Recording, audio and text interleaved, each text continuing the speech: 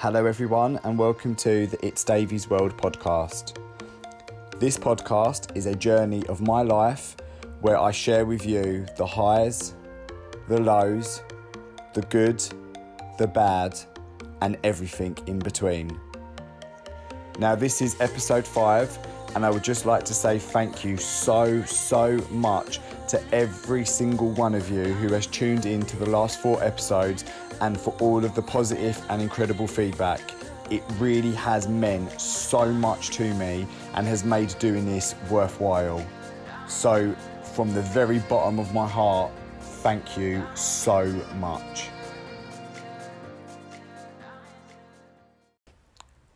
Now, if you're new to my podcast and you haven't listened to any of my previous episodes, then I wanted to firstly introduce myself. Now, my name is Davey and I'm 35 years old and I live in Kent. And secondly, I just wanted to say welcome and thank you so much for joining me on this journey. Now, I started this podcast not so long ago because I lost my beautiful mum in May of this year. Words cannot express how hurt and heartbroken I am. It has absolutely destroyed me and broke me beyond any kind of repair. Now, I always loved music, always had my AirPods in, creating playlists, listening to music. But since losing my mum, I've not been able to listen to any music because of the sentiment and the emotion behind it. It was then that I discovered podcasts and they have literally turned my world around and saved me. They've given me something to focus on and to take my mind off of what's going on in my life.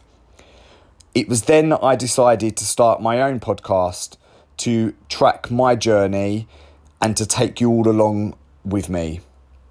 And it was then that the It's Davies World podcast was born. I'm going to aim to put a podcast out at least once a week, but sometimes everything becomes crazy and life and work take over, but I promise I will try my very best. Now, if you want to keep in contact with me, then you can do so in the following ways. I'm on Instagram as It's Davies World. You can send me a DM on there and see a little visual snippet into my life. You can also email me on itsdaviesworld@hotmail.com. And I also have a YouTube channel called Davies World with lots of exciting content. But anyway, on with this week's episode. So it's Friday and I've come down the caravan and I'm waiting for Luke to turn up. Now, I really needed to come down here this weekend and just have a bit of relaxation. We haven't been here for about 3-4 weeks, I believe. And I've just had the most horriblest and hardest week in such a long time. And I felt like this week I've relapsed and I've started to binge again. Now, I know the reasons why. I can see the reasons why. And although it doesn't make me feel any better and it doesn't change how bad I feel for doing it, it's important to recognise the reason why these things happen. Now, I've had a really stressful week this week at work with strict deadlines. It's a payment period for us and it's the last payment period before Christmas. So it's obviously important to get all of the payments done, get all of the people that work for us paid. And obviously I'm still only working 3 days a week. But I'm still doing 5 days worth of work, but in 3 days. So although I feel like the long weekend is beneficial for me in terms of my recovery, it's also hindering me at work and it's causing me even more stress to try and keep up with everything. I hate feeling like a failure. I hate feeling like I'm letting people down, and I just hate not being able to get to getting things completed. I'm such a perfectionist, and that's something that I'm really struggling with at the moment. So although I know it's going to be really hard, I am looking forward to going back full time in January and being able to try and get on top of everything that's going on at work and to start to feel like I'm succeeding again.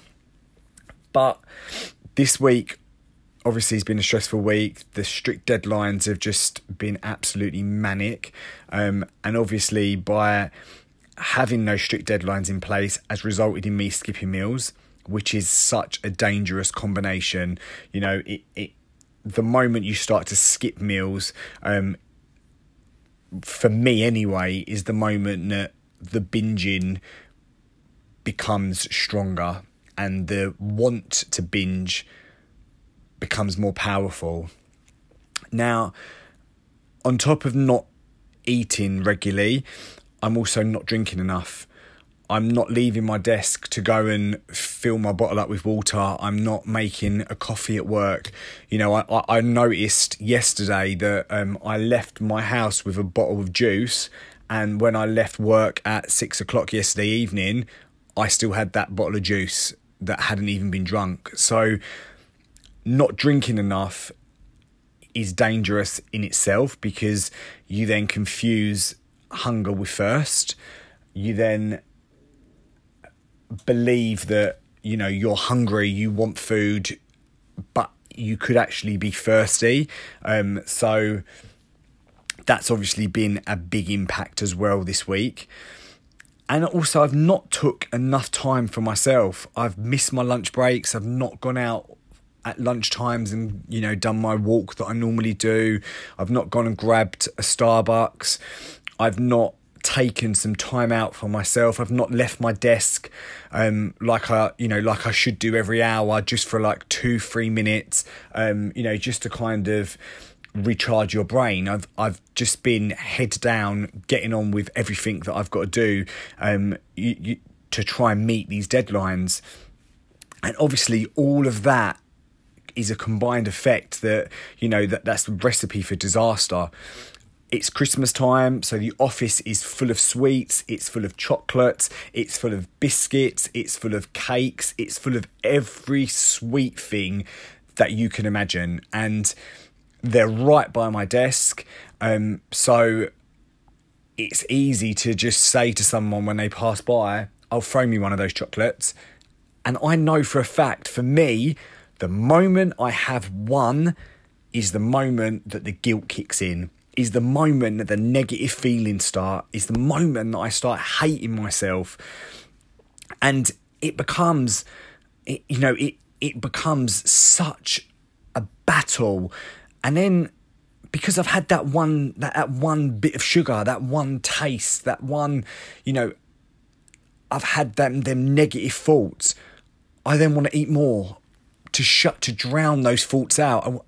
And it sounds stupid because you're adding to the problem, but it doesn't feel like that at the time. It feels like you need more. My body needs more. My body's craving more, and I know that all of that goes back to skipping meals, being hungry. Therefore, my body's seeking out, energy. So what it goes for is the quick form of energy in the form of sugar. So I have that. I then feel guilty. I then hate myself. I then end up eating more, and it goes round and round and round and round, and it becomes a vicious circle.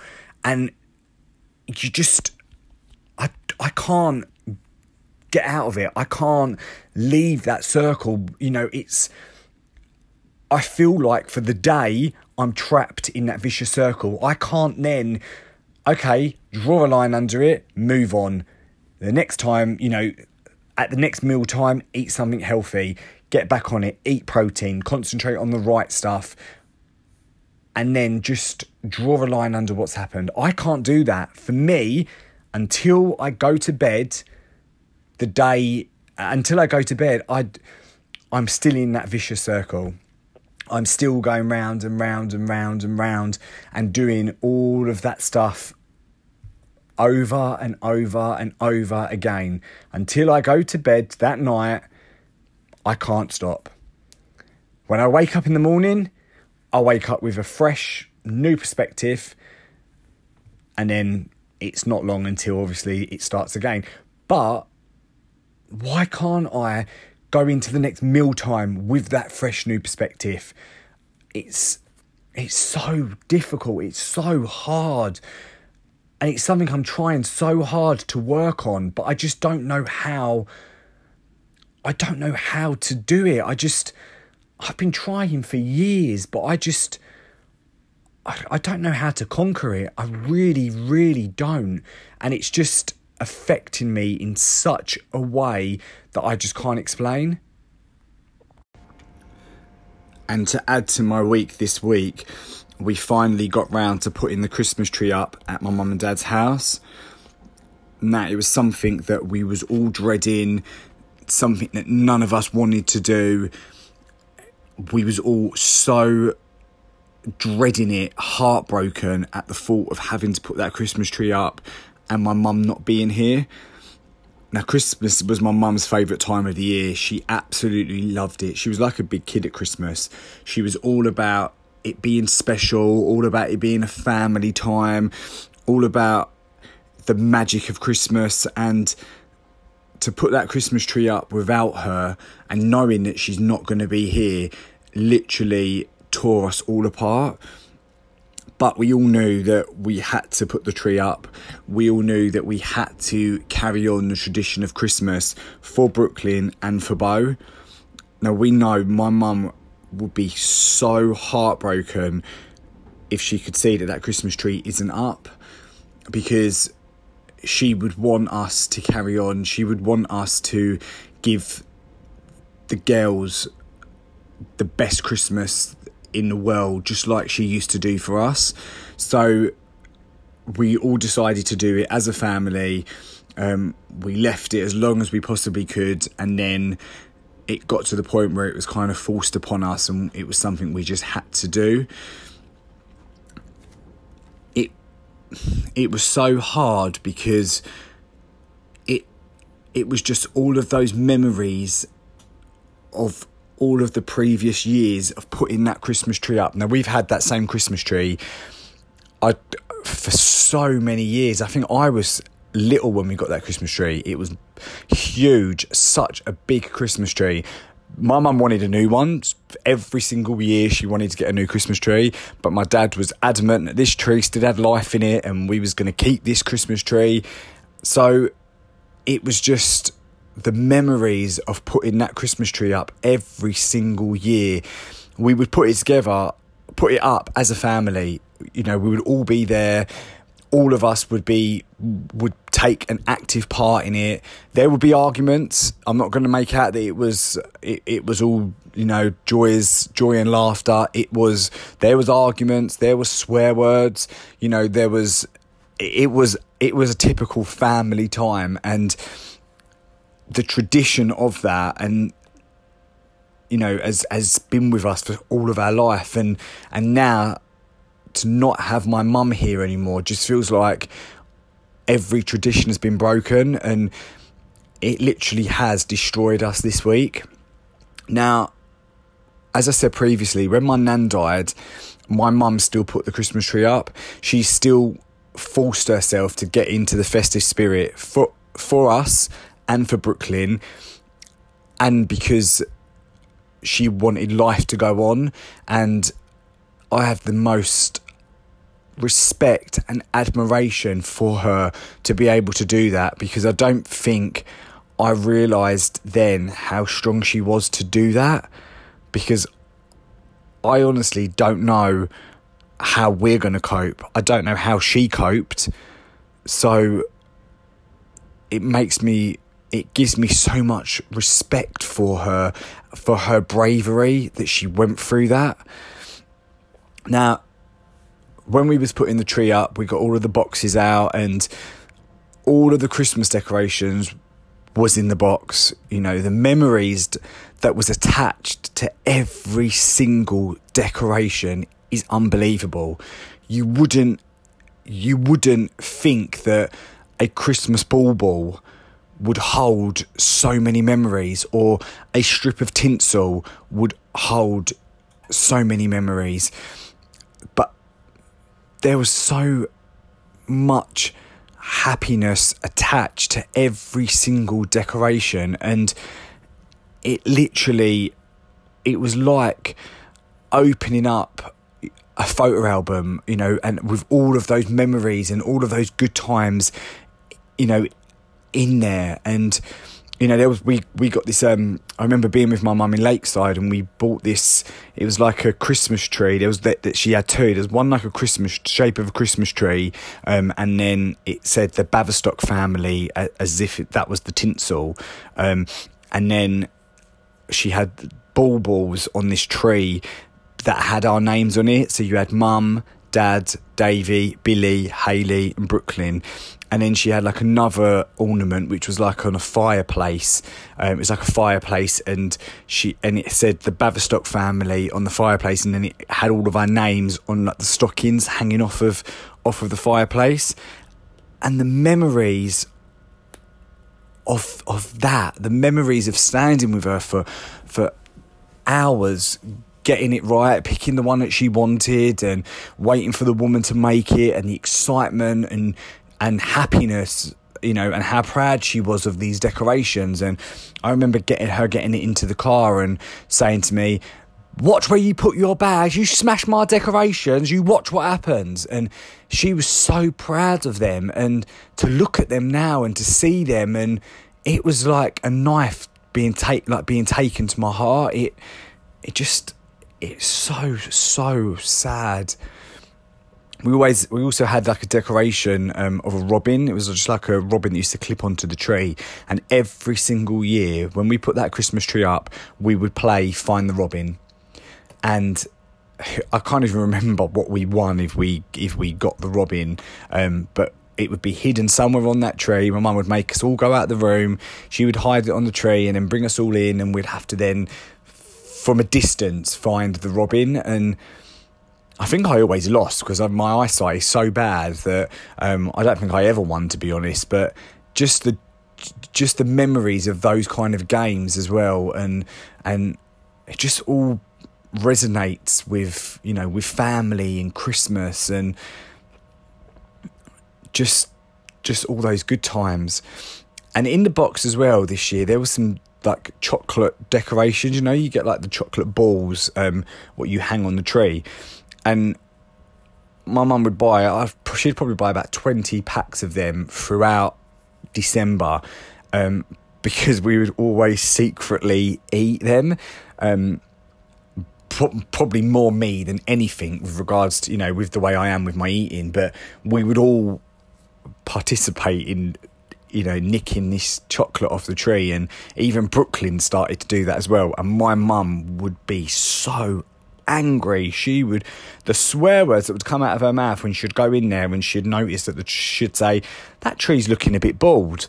And then she'd look and she'd go, "Ah, no, who's at my chocolates?" And we'd laugh, and especially if it wasn't you that ate them, no one else would own up to it. And my mum would go, "What, we've either got an effing ghost in this house, or one of you is lying to me. Someone has ate them chocolates." And she'd be so angry. But it was like a tradition that we would do that. And we found some of those little chocolate decorations in the bottom of the box where she'd obviously... and I remember her packing it away last year, actually. And she went... And I said to her, "Mum, you're going to throw them away?" And she went, "No, I tell you what, this is the first year where there's been chocolates still left on the tree come January." She went, "So no, I'm not throwing them away.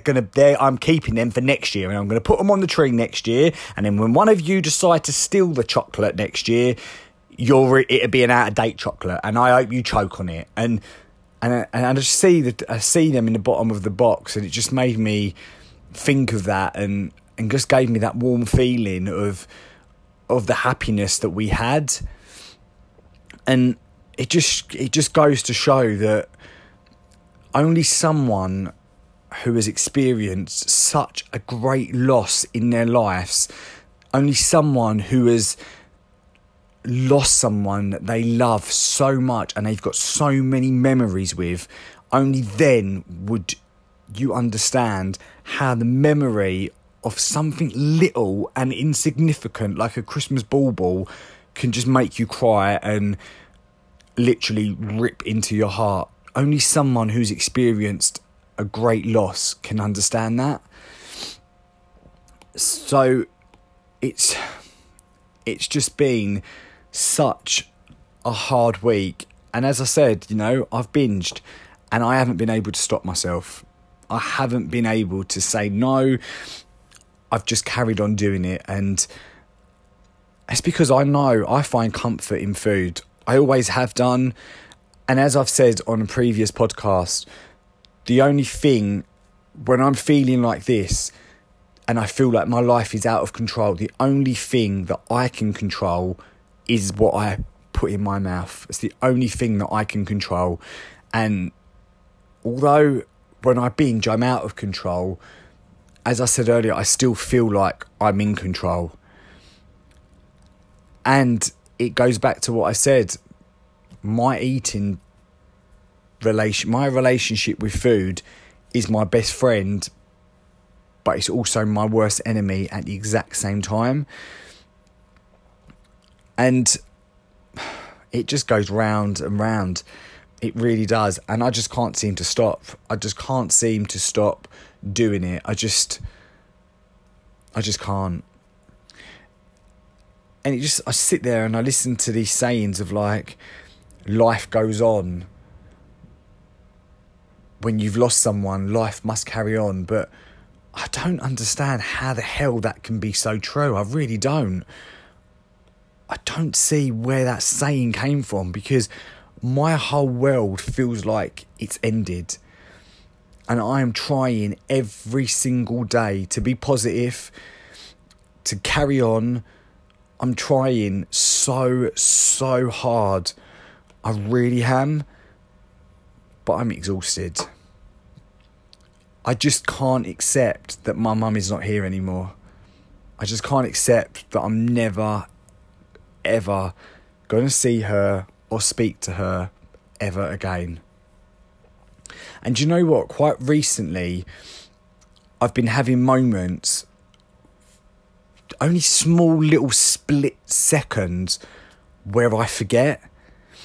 And I get this nostalgic feeling of what it used to feel like before all of this. So there was a day I was sitting in Starbucks and I was having a coffee, and there was nothing going on at that time. I think I was listening to a podcast. I was listening to something, and all of a sudden, for a split second, I had that feeling of what it felt like to sit in that exact seat, drinking that exact same coffee 9 months ago, before I'd gone through any of this. And it just reminded me of what life was like before. And I think there was another time, last week it was, me and Luke was walking the dogs, and we got to a certain point in our route, which we take this route every single time we walk the dogs. It's not a new route we found, it's the exact same route. And we went down this route, we went down this road, and just out of nowhere, I don't know what happened, how it happened, but like a bit of sun kind of shone through. And for that split second again, I had that feeling of what life was like before, of doing that walk 9-10 months ago. And it felt so nice to remember that feeling and to remember how I felt back then. I can't explain it. It was such a moment. It was a reminder of the old me. Just for a split second, I forgot what had happened. I forgot what we'd gone through, and I'd forgot that my mum wasn't here anymore. Just for that little split second. And then it just hit me like a wave, just literally just took me off my feet again. And that's what leads me to what this podcast is about, which is riding the wave. And it's important that we need to learn how to ride the wave, because emotion is going to come in waves. There's going to be times where that wave, isn't as fierce. It's just bobbing around, just bobbing along. And then there's going to be moments where there is one almighty wave, and, you know, that will literally change everything. And that's what we need to learn. We need to learn how to ride that wave. I need to remember to make the best choices that I can when I can. So when I'm not trying to ride this huge wave, I need to be as good as I can be in every other area of my life. And it's reminding myself that the wave won't last forever. That almighty wave will eventually die down and will eventually become that little bit bearable and that little bit easier. And it's always remembering that the wave isn't going to last forever. And before long, I will be back on solid ground.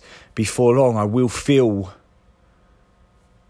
the calm beneath my feet, and I will be able to pick myself up, dust myself off, and just coast along until the next wave hits.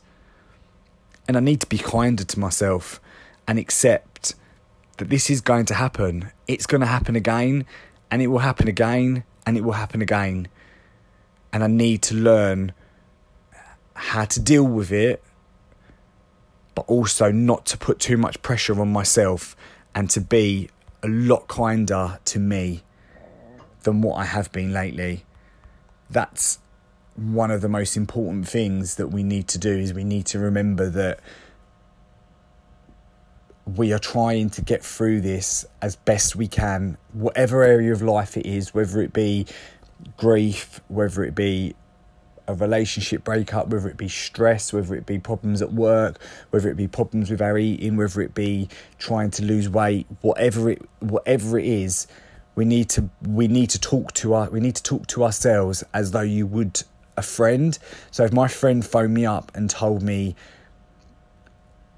all of the things that I'm going through, my friend was to ring me and tell me all of those things she was going through, those things, I know what I would say to her, and it would be a completely different speech than what it would be, or what it has been, for me to be going through it, if that makes sense. I wouldn't say to her what I say to myself, and that's what we need to remember, is we need to treat ourselves as a friend and not as this disgusting person. You know, we need to remember that our body and our mind is trying to carry us through as best it can, with all the resources that it can. And, you know, we've never experienced this before. We've never gone through this before. So our bodies are trying to pull us through in any way that they can. And we need to respect that. And, as I say, be kinder to ourselves. And that brings me to the end of this week's episode. I hope you all enjoyed it. Please continue to rate and leave me a positive comment. Subscribe if you're new, share if you can, and I shall speak to you again in the next episode. Thanks for listening. Bye, guys.